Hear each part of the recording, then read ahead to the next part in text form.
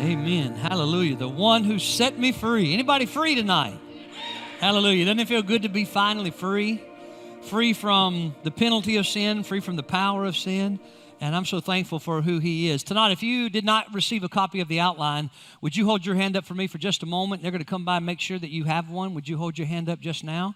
And just kind of keep it there. We got just a few back that way, Quincy. Thank you all for being willing each week to make sure those are handed out and that everybody has one. Hey, if you're our guest while they're doing that, if you'll look on the on the chair backs in front of you, every other one of those or so has one of these QR codes. And so I want to encourage you to pick one of those up. And if you will, scan that with your phone and give us some information that we might minister to you and know how to pray for you better. So if you're our guest tonight, please do that. And I'm always amazed how many guests we have on Wednesday night. So thank you for being here. And home folk, thank you for being here. And you see how full this place is? I want y'all to glance around. Look at this thing on a Wednesday night out in the middle of nowhere. And I'm so thankful for what God is doing in our midst, all right? If you have your Bible tonight, let's go ahead and make our way to where we're going to camp out. Y'all want to go on a camp out together? Good. We're going to camp out a little bit in Jeremiah chapter number 1. Jeremiah chapter 1. Make your way there if you will. Can we smile and turn pages at the same time? Is that all right with y'all? We won't do a smile wave tonight. We'll save those for Sunday mornings. But if you'll just smile at me every once in a while, I know you're all right.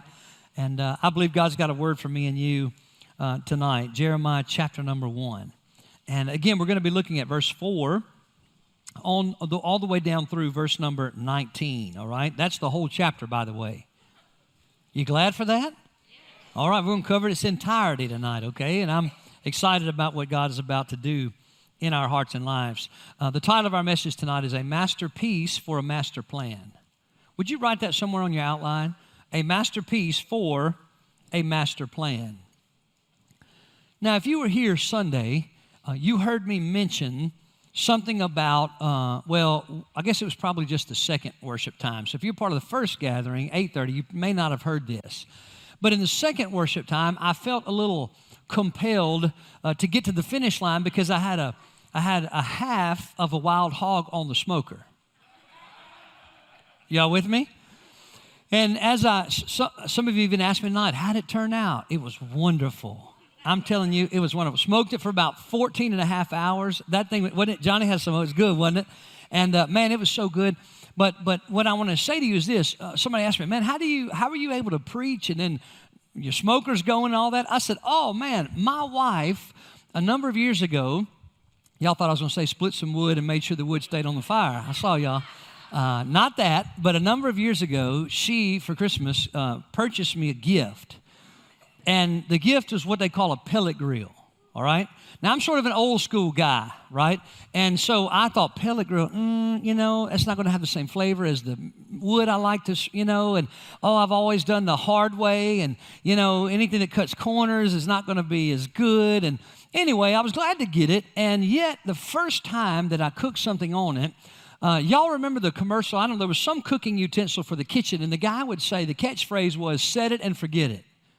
Right? And so I remember hearing the instruction on this pellet grill, and the instruction was you can just set the temperature and make, as long as you got pellets in there, you're good.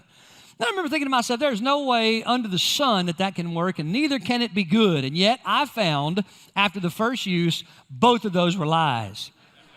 It was wonderfully easy, and it came out wonderful. I'm telling you, I had the smoke ring.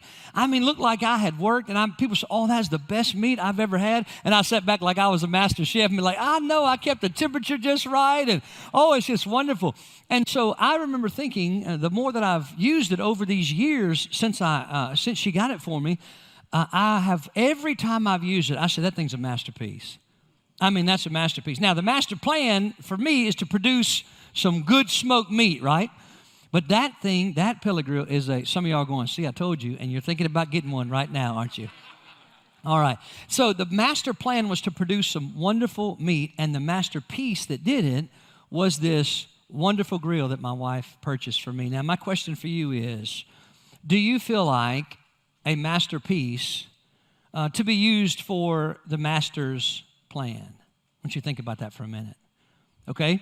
Now, with that thought in our mind and that little bit of prompting, I want to invite you to stand to your feet with me, and let's read Jeremiah chapter 1, beginning in verse number 4 and on down through verse number 19. Now, Jeremiah obviously is a prophet, oftentimes referred to as the weeping prophet. Why? Well, because he does a lot of crying. He has a compassionate heart. Now, what you're going to find is that Jeremiah's ministry was one that was very difficult. The message that he preached, the people didn't receive it in his lifetime. And so can you imagine, I was talking with the staff about that this week, can you imagine if God said to you, now listen, I've got a ministry for you, and here's what it is. I'm going to give you some very pointed, very sharp, I'm just going to say very right to the point, accusatory accusations against my people. Now, doesn't that sound fun? And you're going to deliver them, and the only thing is they're not going to receive it. And you're going to do that all your life. Doesn't that want to sound like a ministry you're going to sign up for? You're going to preach a hard message all of your life to a hard-hearted people who will never receive it. Boy, that sounds like fun, doesn't it? Now you know why he was the weeping prophet.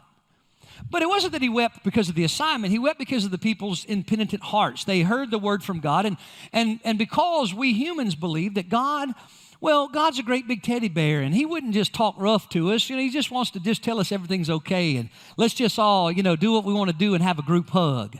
But that is not the definition of God from the Bible that we find, all right? So let's dive in tonight to the first chapter and find out not necessarily the message he's going to be preaching, but instead let's peer into the time that God said, Jeremiah, you're my masterpiece, and you're going to live out my master plan.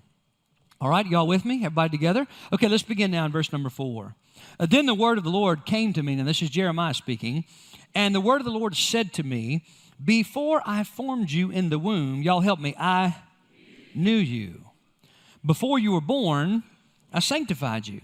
I ordained you a prophet to the nations. Then said I, and this is Jeremiah's response to what God said to him. Ah, Lord God, behold, I cannot speak because I'm a youth. But the Lord said back, so they're having a back and forth. And the Lord said to me, back to Jeremiah, do not say I am a youth, for you shall go to all of whom I send you, and whatever I command you, you shall speak. Do not be afraid of their faces, for I am with you to deliver you, says the Lord. Then the Lord put forth his hand and touched my mouth, and the Lord said to me, behold, I have put my words in your mouth. See, I have this day set you over the nations and over the kingdoms. And the purpose is to root out and to pull down, to destroy and to throw down, to build and to plant. Moreover, the word of the Lord came to me saying, Jeremiah, what do you see? And Jeremiah said back, I see a branch of an almond tree. And the Lord said to me, you have seen well, for I am ready to perform my word. And the word of the Lord came to me the second time, and he asked Jeremiah again, what do you see? And Jeremiah responded back to God by saying, I see a boiling pot, and it is facing away from the north. And God said, the Lord said to me, out of the north calamity shall break forth on all the inhabitants of the land. For behold, I am calling all the families of the kingdoms of the north, says the Lord. They shall come, and each one set his throne at the entrance of the gates of Jerusalem against all its walls, all around it. And against all the cities of Judah, I will utter my judgments against them concerning all their wickedness, because they have forsaken me, burned incense to other gods, and, let's read this together out loud, you ready? And worshipped the works of their own hands. Therefore, prepare yourself and arise, and speak to them all that I command you. Do not be dismayed before their faces, lest I dismay you before them. For behold, I have made you this day a fortified city and an iron pillar, and bronze walls against the whole land, against the kings of Judah, against the princes, against its priests, and against the people of the land. They will fight against you, but they shall not prevail against you. For I am with you, says the Lord, to deliver you. Let's pause for a word of prayer. Will you bow with me? Master, we thank you today for the opportunity to gather in Jesus' name. From the oldest to the youngest, Lord, from the lightest to the darkest, from the most educated to the least, to the one who has a lot of financial resources, to the one who barely has any, we thank you that all of us have arrived, not at this building, but at this place of salvation. Whoever's saved here today, we've all come here today, God. Those of us who've been born again have all come to you by grace. And we thank you that that levels the playing field. We thank you that in the midst of that, we don't have to put on airs. We don't have to put masks on and pretend that we're somebody we're not. Lord, we don't have to look up to people and feel inferior, but instead we can look to the Lord Jesus and just be in awe. And so, God, I pray tonight that as you have chosen me, a very weak and beggarly vessel, to put on display tonight your great power to use anybody, anywhere, at any time to do what you desire. I know tonight you desire to break open your word and to inform our lives and transform our lives by it. So would you help me tonight? Lord, I'm weak, I'm less than ordinary, so help me tonight. Overwhelm my faculties as I surrender my life to you and you use me to accomplish your plan. Father, I pray the gift would prove you are who you say you are. And as you preach through me, also, God, preach to me and to all of us. And I pray every man, woman, boy, and girl within the sound of my voice would feel as if they're the only person on planet Earth and that you're sitting down one-on-one like a father to a child and having a pointed conversation to encourage us and call us up. So speak from heaven. We're listening. In Jesus' name we pray. And the people of God said, amen. Thank you. You may be seated. Now, as you're being seated, I encourage you to grab something that you could write a few notes down on. Maybe you're our guest tonight and you say, well, what would I do that for? And I would answer that by saying, we believe Jesus is the master teacher. And so we all want to be master students, right? And to be master students, we probably need to take a few notes because y'all know we have a tendency to forget things. Sometimes I have people come, right after the service, they'll say, you said this. And I'm like, no, I didn't say that. I'll say, let me see your notes. Well, I didn't take any notes. Well, you might want to take a few notes so the next time you'll know what I said, right? And so I encourage you to write a few things down. More than anything, write the verses that go with it so that you can go back on your own, you and the Holy Spirit, and spend some more time together in the Word of God, okay? Remember, the title is A Masterpiece for a Master Plan, all right? A masterpiece for a master plan. Now, what's the main idea? God's people are His masterpiece for His master plan. It's just a kind of a retelling of the title. What's the main idea of this passage? God's people are His masterpiece for His master plan, all right? Now, again, you have your outline there. You glad? Some of y'all said, man, on Wednesdays, I'm so tired. Thank you for producing that and having it where I can just write a few words in. All right, so if you will, we're going to look at Roman numeral 1 together and go back with me to verse number 4 and verse number 5. What I want you to write down in the blank there as we walk through this passage together is God's children are, in fact, His masterpiece. Would you write that? God's people are His, help me? Masterpiece. Now, how many of you feel like when you woke up this morning and you looked at yourself in the mirror and you thought to yourself, I am certainly the masterpiece of God? Anybody wake up thinking that way? How many of you maybe let's do this. How many of you can look at your life over the last month, 6 months, and say, as I look at my life over the last 6 months or year, by the way you've lived it and never failed and lived so perfectly, any of you look at that last 6 months, year, 2 years and say, you know what, looking at my life, I'm definitely God's masterpiece. Well, are any of you like me and you look at yourself in the mirror or you look at your track record and faithfulness to God and you sometimes wonder how God could love you at all? Anybody like that in the room? All right, good. I'm amongst my people. And so oftentimes we look at our lives and we just don't believe that we, in fact, are the masterpiece of God. And I'm going to tell you something. We have an enemy that helps to promote that. Did you know that? No, I'm not talking about your wife. No, I'm not talking about your husband. No, I'm not talking about your teacher or your students or your clients or your classmates. No, I'm talking about Satan and his demons. And so his objective is to constantly whisper and to use people to whisper and to say to us that we're failures, that we don't do it, we don't accomplish it. And so because of that, we have a tendency to keep our mouth shut and not be very much for the glory of God. Can any of you relate to that tonight? And so tonight, let's dive in and see what it is that God said to Jeremiah that I believe with all my heart the Holy Spirit would also say to me and you tonight that would not beat us down, but in fact call us up. That as God preaches this word through me, to me, and to you, that He would dispel all the lies of the enemy that you and I believe, and we let the little seeds of doubt and discouragement settle in, and that the Spirit of God and the Word of God would wash over that tonight. We walk out of here feeling like the masterpieces of God for the purpose of accomplishing God's master plan.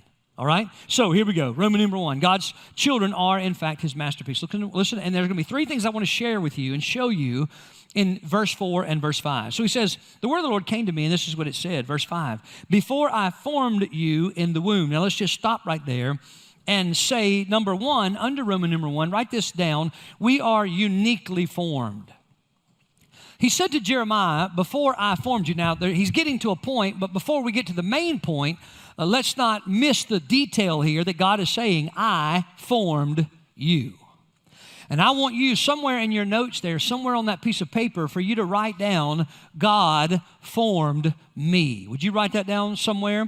God formed me. Now, somebody in your life may have told you that you were an accident. Somebody may have told you, I've heard this before, I hear parents say, well, they were an oops. You know, maybe they have children that are in their 20s and 30s, and then all of a sudden they have a caboose that comes in at 3 or 4 years old, right? And they say, well, this one is the oops. Let me say something to you. There's no human being born under the sun that is not in the economy and plan of God, and there is no such thing as an oops. Now, someone once said to me, well, then how do you describe like having children out of wedlock? Because we know that's sinful because it doesn't honor God. And I say to that God knows the end from the beginning. In other words, he doesn't sit here and wait and see what happens and kind of determine what he's going to do next and how life is going to be. No. He knows the end of time. He knows every detail of every day, of every word, every thought, every action, all the way through to the end of time, all the way through into eternity. And that is what makes him, you ready for this? Very God. Nobody you know that's like him. And so you say, well, what about that child? Well, that child also is part of the plan of God. Now, it may have been a sinful action that brought the child to be, but what we've learned in this journey is that child is, the miracle of life is still a gift, amen? And that God can, because he's so gracious and kind and powerful, that he can take something that is born in sinfulness, right? Not just children, I'm talking about all kinds of things, and he can turn that into something that glorifies his name. Anybody say that's your testimony? It's mine. It is absolutely the testimony of my life. He turned something upside down and cleansed it from the inside out. And so we are uniquely formed. He said, before I formed you in the womb. Now, there's something else we need to note here in our hearts and minds, and that is, if God forms them in the wombs, we don't need to kill them there. Okay? If God forms them in the womb, then we don't need to kill them there. Now, there's a lot of debate in circles, and it's amazing to me how Christians are beginning to debate this issue, and it's not an issue to be debated at all. But instead, we learn that God can take the most sinful of actions and turn something good into it. All things work together for the good of those who love God and called according to his purposes. And yet, oftentimes, we don't have the faith to believe that God can take such a mess and turn it into something good. So let's just settle in our mind that if God forms them, we don't need to kill them, all right? So that's something you need to settle in your heart based on the Word of God, okay? So God uniquely forms us in the womb. That means he decided what color your hair was going to be. He decided what processes were going to take place, that DNA would work, and which parts of your mom's DNA and which part of your dad's DNA was going to come together to form. And you know, I told y'all Sunday that you're unique like snowflakes, and that wasn't received well. I didn't call you a snowflake. Snowflakes are unique. Maybe I should say you're a fingerprint. Does that feel better? What I mean is, you are absolutely unique. There is nobody under the sun ever created before or after that is like you. And who did that? God did that. And he formed you uniquely. And the things about you that you wish were different. I remember for a large portion of my life, I prayed that God would make me 2 inches taller so that I could play in the NFL. And I'm so thankful unto God, he knew better what height I needed to be so that I wouldn't have wasted my time in some silly game, right, that kids play that it's entertainment, and instead of missing the high calling of pastoring his people. And so he knows how tall we need to be. He knows the sound of our voice. He knows everything unique and individual about us. And so you may have been told you're a mistake and something about you in your mind, and the enemy may have told you, but I'm here to tell you today that God uniquely formed you. And he formed you from a position of love and adoration. I don't know why in heaven's name God loves me and you. I don't. We don't give him any reason to. But I know this, he does. He does. He's already proved it. All right, so we are uniquely formed. Number 2, in your notes, write this down. We are not just uniquely formed, because he said, Jeremiah, before I formed you, so there's a fact here, I formed you. He said, but before that happened, here's the second thing we need to see. We are known by God before we're ever born.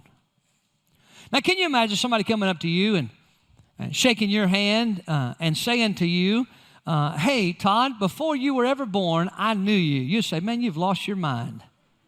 I didn't know me, and my mama didn't know me because I wasn't born yet, and you certainly didn't know me because you don't even know my middle name.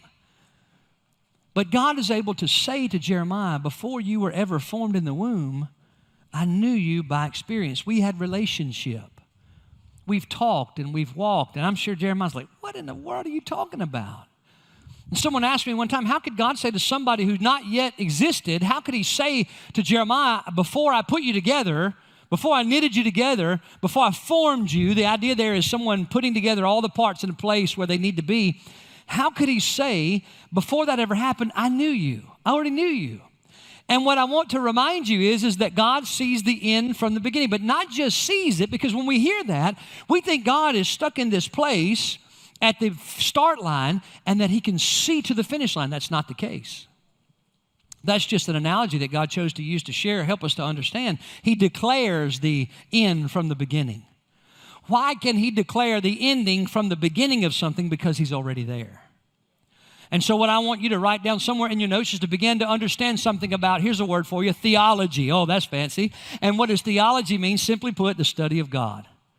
And what are we learning tonight about God and the study of God in this particular passage? That is this. He says, listen, he says, before I formed you, I already knew you. What we learn about God is he is in what I'm going to refer to as the state of the eternal now.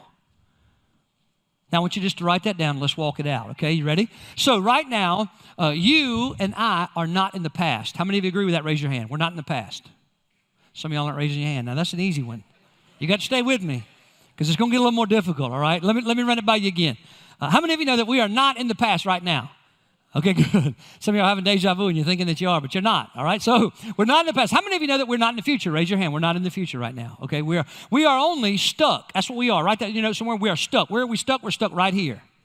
We can't go back half a millisecond. We can't go forward half a millisecond. We are stuck right here. We can't see anything ahead of us. We can't. And by the way, the things that we see behind us, oftentimes our memory gets all jacked up. And we can't even remember the accounts of yesterday to great detail. It's why when you have three eyewitnesses for the same thing, you ask them after it, all three have a little bit different story.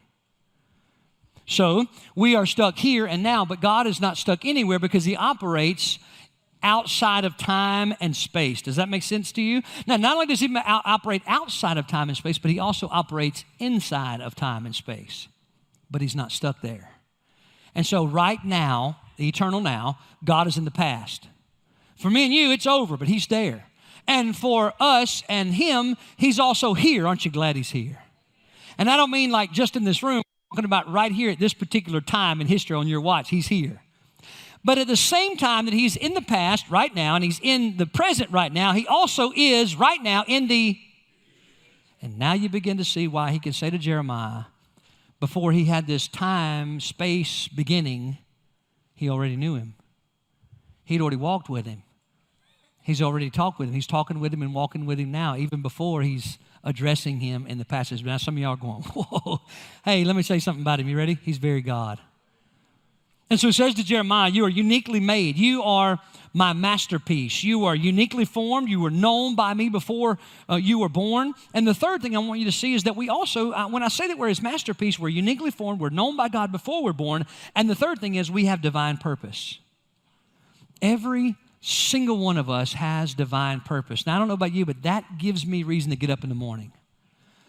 Because most of you know a little about me and the fact that I get bored easy. And if all that I was to get up and eat and work and eat and sleep and wake up and do it again, if that was the whole scope of the thing, I'm just going to tell you something, I wouldn't want to live. If that was the totality of existence and that was all that there was to this thing that we call life, I'm just going to tell you something. That makes me want to throw up on the floor. And yet, some of us in this room and some who are listening online right now, that is exactly how you're approaching every day. You're just existing. And it's miserable. It's like a rat in a wheel. You ever seen a little hamster roll in one of them wheels? They can't be happy, can they? And except that their little mind is so simple that that's challenging enough and they're all right just to run in that wheel. And yet you were not created that way because the hamster was not created in the image of God, but you were. And deep down in your heart and in your mind, you know that you were created for something bigger than just to go to work and earn a paycheck. And so because of that, if that's how you're living today, if that's how you're living your life tonight, I want to say to you that part of the reason you feel so unfulfilled and there's a gnawing feeling when you try and lay your head down at night is because you've not yet determined and figured out that you were made by God uniquely for a divine purpose. And I pray tonight you began just to open your heart and God would open your mind to realize you were made for something so much more than just existing here in this life. And so, number 3, we have divine purpose. Where do you see that? Again in verse number 5. Before I formed you in the womb, I knew you, Jeremiah. Before you were born, Jeremiah, I sanctified you. I ordained you a prophet to the the nations. That word sanctified means to be set apart. And so before you were ever born, God set you apart for some specific ministry, some specific good works, some specific purpose to reach specific people, to impact specific decisions and cultures and life and your home and where you work and where you go to school. And all of those things were part of his wonderful plan. And yet many of us, I'm telling you, we cannot see the fact that we are a masterpiece. And listen to me, it's why the enemy works so hard and strategically to convince you that you are broken and that you're flawed and that you're worthless and that you have failed and that because of what you've done back there's no way you could do something right here and there's no way God could ever do anything magnificent with your life.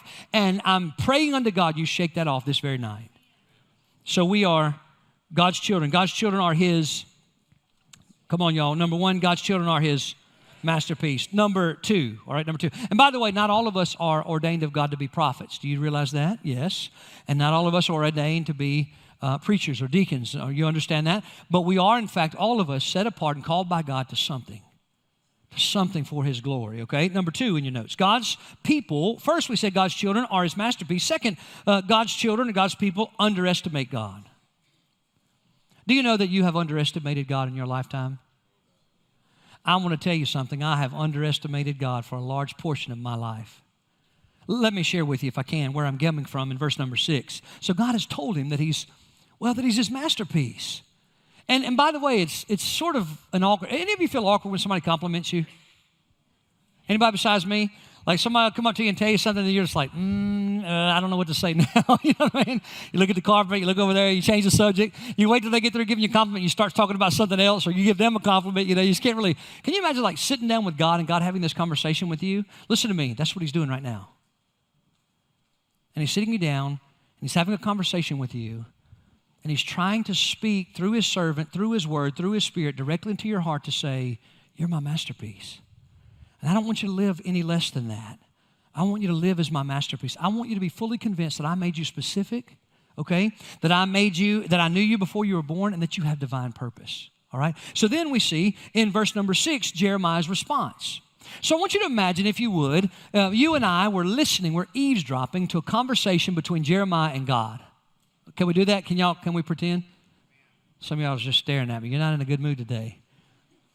So watch what happens. God first, we hear one voice, and the one voice is saying, I knew you before I knitted you together in your womb. I knew you before you were born. There's this one side of the conversation that's just so beautiful and encouraging and calling him up.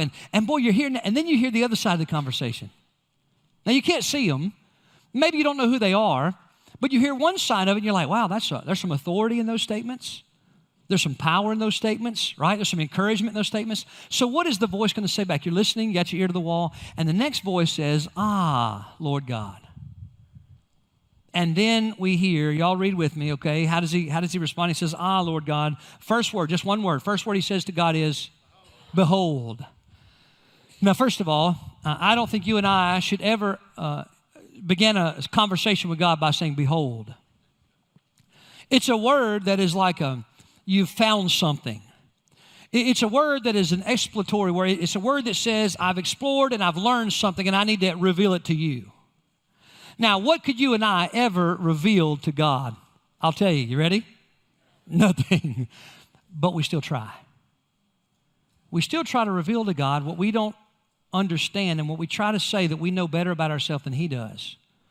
And so, Jeremiah, we're listening, and we're like, what is this guy talking about? He says, Lord God, behold. And you're thinking, okay, well, maybe you can't see him. And so you're thinking these two people are equal. Or the one who's talking back to the first person, the second person's talking back to the first person. And by saying behold, you're already thinking, okay, well, these people are two equals, or the second person has more authority than the first. Oh, wow. I wonder how many times in my conversation with God and your conversation with God where we take the role of authority and we begin to tell him instead of listening and asking permission and doing what he says do. So what he says back, listen, he says, Lord God, read with me, verse number 6. Then he says, Lord God, behold, right? Here's something I found out you need to know. Come on, y'all help me, cannot speak. See, you've made a mistake. You've made a mistake. You don't really know me. Behold sets the tone. Listen, I need to tell you something you don't know about me. I cannot speak. The one thing you're telling me to do is I'm going to go out and speak. Prophet, speak. The one thing you're calling me to do, you've got the wrong guy, because I can't do that. How many of us in this room, listening out there tonight, have responded to God the same way? I cannot be the man of God you've called me to be because I have failed. I'm quiet. I can't be the woman of God. I can't be a helper. What do you mean helper? He doesn't deserve. I can't do that. I don't have the strength to do that. And on and on and on. And so he says, Lord God, behold. I need to tell you something about me. I cannot speak because, and here's something else that God didn't know, because he formed him in his womb. He knew the day he was going to be born. He knew him before he was born, and he set the birth date, and yet he's going to tell God, by the way, I'm young. And don't we underestimate God? You say, wait a minute, Pastor. He's not underestimating God. He's estimating himself, right? By estimating yourself for the ability to accomplish God's master plan, you've just underestimated God. Because you were formed by God. And for you to look at yourself and hear the divine assignment of God and his purpose and plan for your life, and then to say, I can't do it, is to underestimate the one who made you and called you. Oh, wow. How in the world can you and I ever underestimate God? Well, I'm not doing that, preacher. I just have a low self-esteem. I have a low idea of myself. Exactly. And who made you? And whose image are you made in? And so to underestimate yourself, to look down on yourself, to estimate you as the source of power and ability, is to underestimate God. Let me just read this statement. I think I wrote it. I think I typed it in the notes. I'm not 100% sure. It's time for you and me to stop making excuses. Can I say that to you again tonight? It's Wednesday night, and the preacher out in the middle of nowhere told me I need to stop making excuses for not living the will of God in my life. By the way, it's not time, it's past time. That old excuse, listen, that you've been throwing up in God's face has gotten old. And it's time for you to stop throwing the excuse, I'm too old, I'm too young, I'm too this, I did that, I've done that. Listen, it's old. It doesn't hold any water with God. Why? He made you, he formed you, he called you, he gifted you. You can never give an excuse to God why you cannot do what God says do. For instance, he says for all of us to go and make disciples. Oh, Lord, here he goes again. And yet the majority in this room are actively not investing set apart time individually to disciple somebody in the faith. And the reason is, I don't think I can do that. I don't have time. I don't have the gift. And God says, your excuse holds no water with me. I designed you, I formed you, and by the way, New Testament example, I gifted you my spirit. I've given you a church to teach you and guide you and help you. I've given you a pastor to teach you and Bible teachers to teach you. I've given you the Spirit, the church, the Word. I've given you everything you need. And so, listen to me. It's time for me and you to stop making excuses and start living the will of God. All right? Let me just say this to you. Why? Because you're his masterpiece. You're his masterpiece. All right? Number two, we just counted 2. Let's go to 3. Y'all ready? Number 3 in your notes, would you write this down in the blank there? God's children are divinely empowered. Now, this is what takes our excuses away, right?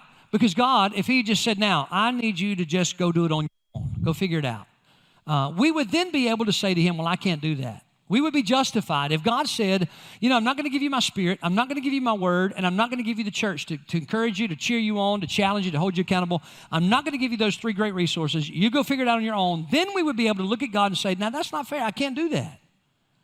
But he has. And so we are not able to look at him and say, well, I'm a young person. I can't speak. I can't do what you've called me to do and designed me to do. I can't do it. All right? So picking up in verse number 7. Are you all there? Somebody amen? 7 through 10. But the Lord said to me, and I love this, because imagine we got our ear to the wall and we're listening back and forth. And what does God say back to him now? Do not say, now hang on just a minute, let's pause right there. How many of you have ever had your child talk back to you? Do you love that? That's the greatest feeling, isn't it? And they start about the time, they can't even open the yogurt for themselves. And they will look you in the face. It's always surprised me. They will look you in the face and hear what you said do and talk right back to you like they could educate you on why what you said to them can't be done, right? It's amazing. And yet, I'm reminded I've done the same thing to him, and so have you. Now, here's the question. What's a greater distance? A 3-year-old's thinking toward a 45-year-old's thinking, or a human's thinking compared to God's thinking? I'll tell you, it's easy. Yeah, the distance between my thinking is. So I want you to think about how many times that's occurred in my life and your life. And so we hear the assignment and we say we can't do it. And they start talking back, right? And I'm telling you, it just blesses your heart to be talked back to. And some of us yet live our whole lives talking back to God. Go and make disciples. I can't. Share your testimony. I can't. I'm not going to do that. Be faithful to gather with the church. Nah, it doesn't fit my schedule. We just constantly talk about. So some of us, we need to listen, divinely empowered. Listen to what he says. But the Lord God said to him, don't say that. Have you ever said that to your child? By show of hands, how many of it in the room have said to your child or somebody else's child, you've said, hey, don't say that? Raise your hand. Oh, man. I wish I could tell you how many times I've said that. I'm thinking now about the next generation, right? And I don't know, a year or so ago, I was talking to Swayze, and I was telling her something, and she just, right in the middle of me telling her something, she just spun around and started walking off, shaking her head no. And I'm like, oh, no, And so I said, no, hang on. I got it right in front of her, squatted down, looked her in the eyes, and said, don't say that. Do not say no to Pop, right? I want you to see God as a loving father saying to his child, Jeremiah, hey, don't say that. Don't say that. And I want you to hear him today like a daddy would do sometime maybe to his son or daughter, taking his hands and putting it on each side of your face and lovingly but also affirmatively looking you deep in your eyes and saying to you right now, stop saying that. Stop having that conversation in your head, talking yourself out of doing what I've called you and equipped you to do. Stop doing that. And God is saying to us today, stop saying you're not going to do it. You're going to do it. Now let's read on what he has to say. He says, don't say, I love it. Don't you hear God telling him? By the way, remember what we said, we're eavesdropping, and by the term behold and how Jeremiah is speaking to God, if you didn't know them, and there's two people you didn't know, you'd think that they're equals, but now we find out they're not equal. Anybody with me? One's telling the other what to do. Who is it? God. Who's he telling what to do? Jeremiah. Why? Because he's the ultimate authority. God's the ultimate authority. So he says to him, do not say that. Don't say I'm a youth, for you shall go. Don't you love this? Don't you say that, because you shall go to, not just some of them, you going to everybody I send you to. And then he says, and whatever I command you, you're going to say it. You're going to say what I tell you to say. And then he says, then in verse number 8, he addresses the root issue of most of our talking back to God. Fear. Fear. What's the number one reason you and I talk back to the will of God, talk back to the authority of God, talk back to doing what God's called us to do? We're afraid. We're afraid. How many of you know that about me and you? Number one reason, if I sit down and ask you, hey, why didn't you tell anybody about Jesus today? Well, I'm afraid they may ask me a question I don't know. I'm afraid that they will reject me. I'm afraid that, and there's this fear that grips us, and it paralyzes us, and it causes us not to walk in loving obedience to our Heavenly Father. So God's children are divinely empowered. Listen to what he says to him. Don't be afraid of their faces. And then he tells him why in verse 8. You reading? Don't be afraid of their faces see verse 8? Because you're a wonderful speaker and you're gifted and you're beautiful and you're tall and no, not at all. He says, don't be afraid. Why? For I'm with you. You need to write that somewhere. What are we empowered by? Here it is. You ready? The presence of God. The presence of God, the Ancient of Days, El Shaddai, which means God Almighty. He is living inside the heart of every born-again believer, his own spirit.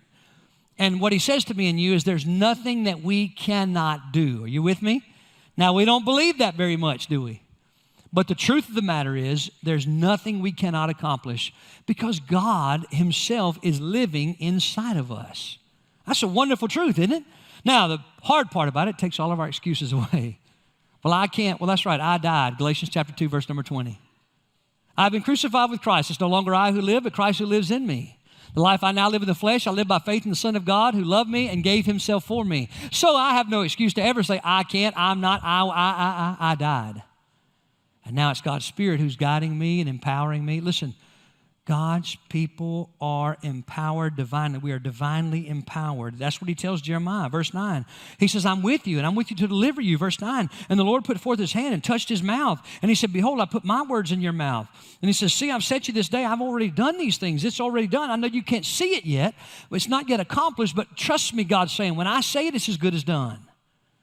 This is who you are, and you're divinely empowered. Here's a verse. Write it in your notes quickly. Or it is already in your notes, isn't it? Acts 1:8.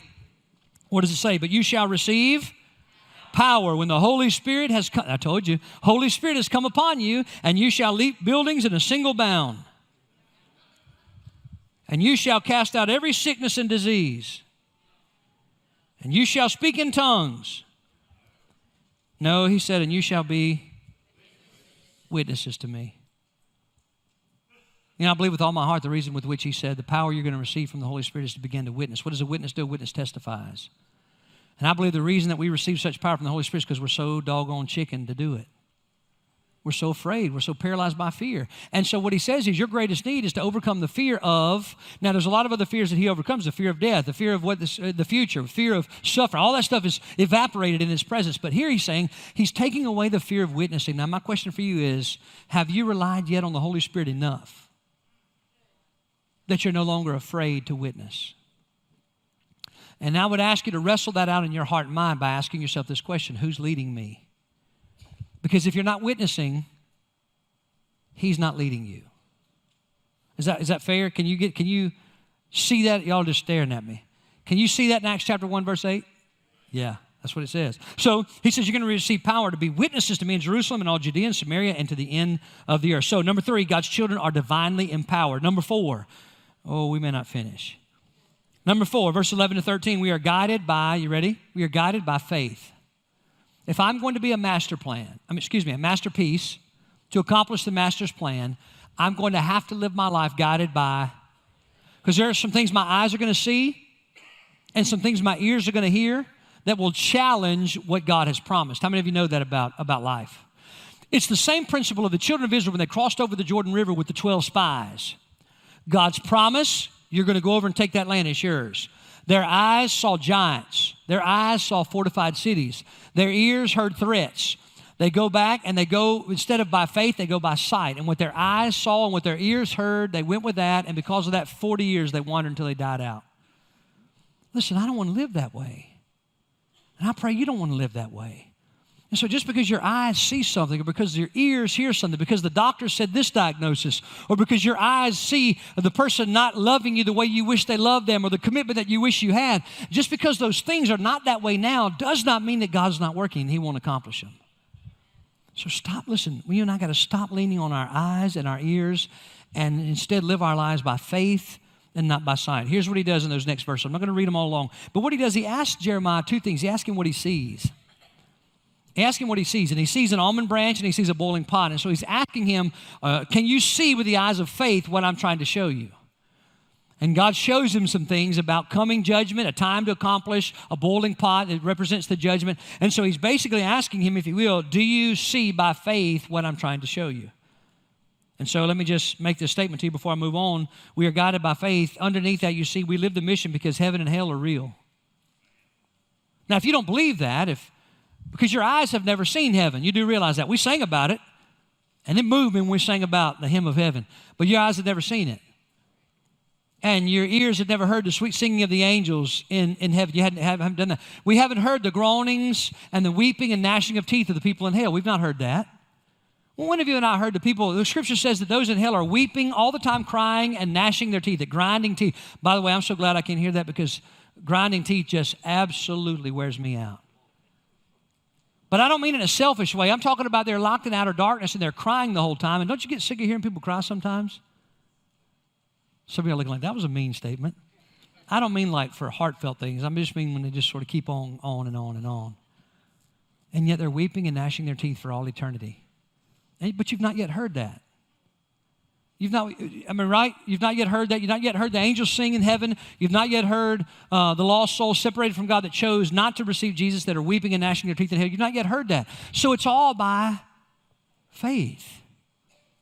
So we press on and we live the mission and we witness and we testify and we go and we give and we do the things that God's called us to do. And we stay near to Him in prayer and His Word because we know heaven and hell is real. Not just that, but also that hope is real. And that there is hope to be found in a personal relationship with God through Jesus Christ the Son. And that's why we do what we do. We believe that. We've not yet seen it, but we believe it. We've experienced it. We've seen the evidence of it. And it's why we do what we do. So God's children are divinely empowered. But 4, we said we are guided by faith. All right, let me move on to number 5. In order to live God's master plan, you with me? 2 of us. I got to wait for some more. Yes, all right, here we go. In order to live God's master plan, we must, here's the word, prepare. So someone might say, okay, great, man, I understand tonight that I'm a masterpiece made by God for the purpose of God's master plan, and I'm not going to live to the lies of the enemy anymore, and I'm just going to sit on my couch and pray and pray and pray, and I'm going to sit on my couch and pray and wait and pray and wait and pray and wait, and I'm going to wait, and God's going to show me somewhere. No, we've got to prepare. Do you see it? So as He's told him his mission and what his message is going to be, in verse number 17, He says, now, after I've told you, you're my masterpiece, and here's my master plan. In verse 17, He says, therefore, there's 2 things that Jeremiah's going to have to do. Number 1, he's got to, look at you guys, prepare himself. He's going to have to prepare himself. And so I want to ask you a question. How do you and I prepare ourselves to live out the mission of God? By the Word of God. Number 1 way, we feed on the Word of God daily. Consistent diet of the Word of God. Not trying to read the Bible through in a year and you get all them names mixed up and confused. You won't have any idea what you read. But if you'll slow down and instead of reading your Bible, you'll consider it meeting with God. If you'll just change the way you see it. I'm not going to read my Bible. I'm going to meet with God. And I'm going to let God speak to me and inform me and wash over me and my thoughts and change them for His thoughts. And His Word has that kind of power. And so the Word of God. Here's some other ways we prepare. Prayer. We prepare in prayer. God, help me as you send me. Help me. Prepare my heart, my mind for this day. And so we prepare in the Word and in prayer. We prepare ourselves by gathering on Wednesday night out in the middle of nowhere. Part of what you're doing tonight is preparing you for tomorrow when it comes, right? And also to face challenges that are a year out or 2 years out. And God's preparing in your heart the Word that you needed to have so that when it comes, you're like, oh, yeah, I remember where I learned about this in the Word of God. So we have all these ways of preparing. Fasting is part of our preparing. Now watch this. How about making no provision for the flesh? That's part of preparing. The things that I trip up, the things that I'm tempted with, I make sure they're not around me. I make no provision for the flesh. That's part of preparing. How about this? This is an involuntary one. You ready? Trials prepare me. How many of you know the trials that you've been through have prepared you more for the rest of your life? Hallelujah. Yes, they have. And we can look back on the deepest and darkest valleys that we've been through, and if we'll walk a little while with Jesus, we can look back and say, boy, I'm thankful that happened because it changed me for the better. It drew me close to God. I learned what desperation was. I learned what fervent prayer was. I learned about the character and nature of God because it's one thing to hear about it, and when the bills are paid and everybody's well and the diagnosis is good, it's great and fine. But man, when you're deep down in that valley and God proves Himself faithful and that His presence is there, it changes the game, doesn't it? Everything changes. You say, He really is who He says He is. And then you come out of that thing and you say, man, I love God even more. And I'm thankful I went through what I went through. So in order to live God's master plan, we must prepare, all right? But the second part of that is the word arise. Now, I didn't put this in your notes, so I need you to write it under number 5. Write the word arise, because if all we ever do is prepare and we never play, you with me? By the way, I used to love to practice because I love to go full speed in practice as I did in the game. But then also, there come a time early in the year, if you played any sports, in football, you did a bunch of practicing. You came in before anybody else did in July and August. You're lifting weights, you're pounding on your teammates, and it's a long time that passes before you get to play another team. And so you're practicing and you're doing these scrimmage games, and all of it's necessary, but it's nothing like going out and playing the real game. And what He says to Jeremiah is, you've got to prepare. You've got to prepare. You're my masterpiece, yes, but you still have some part and portion, and that is to prepare. You've got to prepare. And after you prepare, as you prepare, you've got to then arise, which means you've got to get up and go do it. Now, some of us are real prepared. I know some people that are so prepared in the Word and in prayer, but they have nothing to show for it because there's no activity. So you have to take what you learn and put it into actions, all right? So we are guided by faith, but in order to live God's master plan, we must prepare and add to that, arise. Number 6. Can you believe we've gotten to the end of this thing? Somebody said, yeah, we're over time right now. We got to be. Surely we're at the end. Surely. But this one has 3, so we got to hurry. Lastly, we have divine guarantees. The promises of God. You're my masterpiece. I have a master plan. Prepare and go do it. All right? Now, that sounds great. All right, wonderful. But God, I need some promise to this thing. All right, here it is. Here's your promise. Here's your guarantee. You ready? Anybody ready? All right, so in verse 18, I want you to see in your notes there, number 1 is we are made able. Made, all right? I need you to get that word, made. It means like a clay on a potter's wheel. The clay is made into a cup, okay? So here's what he says in verse 18 to Jeremiah. For behold, y'all read it with me. For behold, I have made you this day. Okay, well, what has he made him? I've made you a fortified city. There's 3 things. I've made you an iron pillar, and I've made you bronze walls. God says to Jeremiah, you're my masterpiece. Here's my master plan. Now you prepare and then go do it. And by the way, I've made you 3 things, 3 strong things. Did you notice that? Fortified, bronze, iron.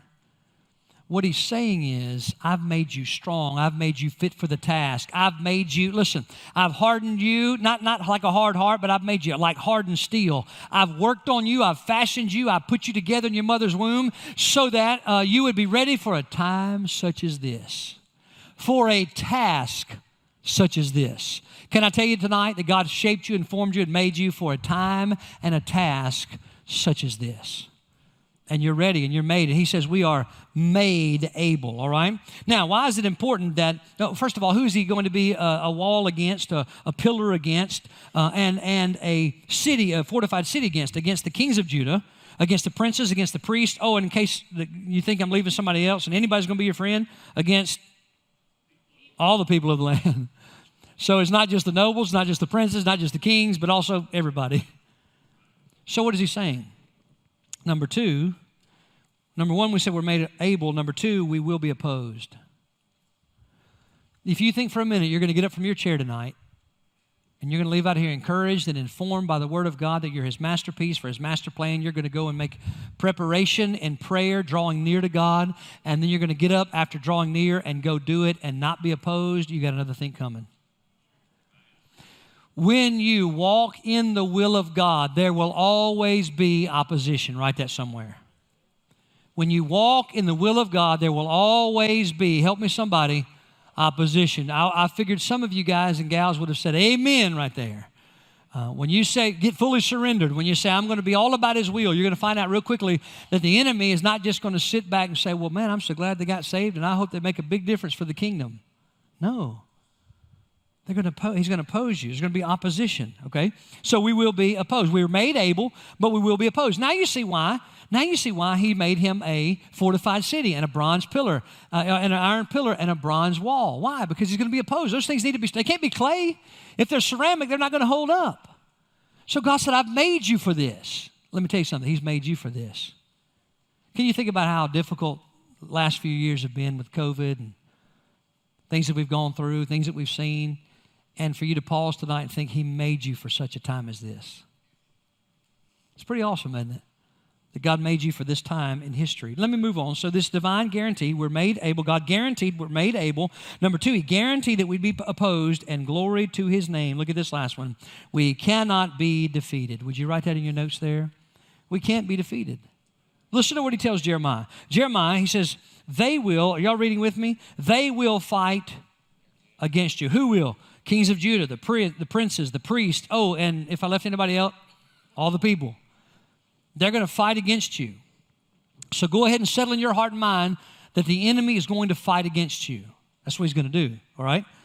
But in the midst of that, he says, but here's the turning point, but here's the second guarantee, they shall not prevail against you. Listen to me. If you're a child of God, your enemy can't win. It doesn't matter if you fail, doesn't matter if you're weak, doesn't matter if you poorly perform, because your victory was already won. It's not being fought out right now. Your victory was already won. When Jesus said from the cross, tetelestai, right? It's the word that means in the Greek, it is Finished. The battle's already won. There's no more battle raging on. Now, there's some stuff going on down here on the earth, but God allows all that because it shapes His people. It makes us stronger. It places us in places where we see our desperation. It causes us to draw near to Him that He might produce in us what we need to live out the master plan. Boy, He's a good God. And you're more valuable than you thought. When you came in here, you felt like today you really failed. You said some things and you did some things, and you look back over your life, and maybe you've been married 2 or 3 times. Maybe you come in and you heard me say not to kill them in the womb, and you've had an abortion, and you got all this stuff floating around in your head and your mind, and the enemy's constantly bringing them up to you and beating you down with them. And God has brought you in here and set your rear end down and said to you, you're my masterpiece, and the reason you're my masterpiece is I have a master plan. Now go and live it. Go and live it for the glory of God. There's some guarantees. There are going to be some fights. There's going to be some battles. We're made able, we will be opposed, but we cannot be defeated. And then He tells him why. You ready? Y'all with me still? But they shall not prevail against you because, for is the same as because you are strong and intelligent and kind. Nope. Because, we've made a full circle. So Jeremiah's not the hero of the story? No. Well, no, wait a minute. I thought I was supposed to model my life after Jeremiah. Oh, no. You're supposed to, like Jeremiah, live by faith and believe that you are His masterpiece, God's masterpiece. And God, the hero of the story, will live in you and through you in such a way that people will be reached for the glory of God. He'll use your little life, living on a little planet, in a little state, in a little town, in a little business, in a little school, on a little street, in a little house, and He'll use you in such a way that is beyond your wildest dreams. Because there's a plan, there's a master plan, and you're part of it. So tonight, I want you to consider that, all right? As I encourage you to bow your head with me for just a moment. We cannot be defeated. Glory to God. Aren't you glad? Aren't you glad tonight you can't be defeated? So, heads bowed and eyes closed for just a moment. Main idea, what was it? God's people are His masterpiece for His master plan. So as you're settling, cleaning up shop, putting your stuff away, I want to remind you of something. You're much more specific and wonderful than a pellet grill, although it's really wonderful. You may look at your life and feel like you're lacking. You may look back over the scope of this week as a man, as a woman, as a young person, and you have focused a whole lot on your failures. And because you focused on those, you've allowed the enemy to tell you that your season is over, it's past, you've messed up too much. There's no way that God could use you. And I want to remind you, 20-something years ago, I'm in clubs in downtown Jackson, drinking on the clock, living a violent lifestyle, and yet here I am, forgiven, cleansed, and now useful for His purposes. You know why? Because all the masterpieces are not masterpieces because we've lived perfect. None of us have. We're masterpieces because we've taken our broken lives and put them in His hand. And when you, listen to me, when you take your broken life and you put it in His hand, He'll make something beautiful, a masterpiece. So if you're here tonight, you've never invited Jesus to be Lord, you've never taken your life, that's what I meant, put it in His hand. My question for you is, would you believe tonight that Jesus Christ left heaven and came to earth, God's Son? And then He went to the cross of Calvary after experiencing what it's like to be human, but also showing us what God is like. And He went to the cross, and He did so for the purpose of securing a full unconditional pardon for whosoever would call on His name, to have our sins forgiven, to make peace with the Father on our behalf. And yet the Word of God says, only to those who receive Him does He give the right to be called children of God. So my question quickly tonight is this: have you received the Lord Jesus? And if you have not, what in heaven's name are you waiting for? If you'll take your broken life, put it in His hand by inviting Jesus to be Lord, He'll save you right now. He'll begin putting pieces together. He'll show you things, great and mighty things, the likes of which your mind can't fathom. If you're here and you know that's happened for you, and you know for certain that you're a child of God, and yet tonight you realize that you've been a little bit paralyzed by fear and failure and all the garbage and the nonsense, and tonight God has brought you in here, set you down like His child, and said, don't say that. Don't say that ever again. That conversation you've been having about yourself in your head, don't say that about you. Be careful how you talk about God's child, even when it's you.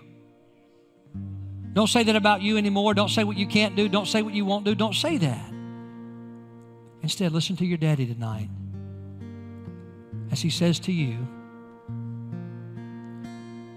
before I formed you in your mother's womb, I knew you. And I want you to hear him say to you tonight, I love you and you're a masterpiece and I want you to live out my master plan.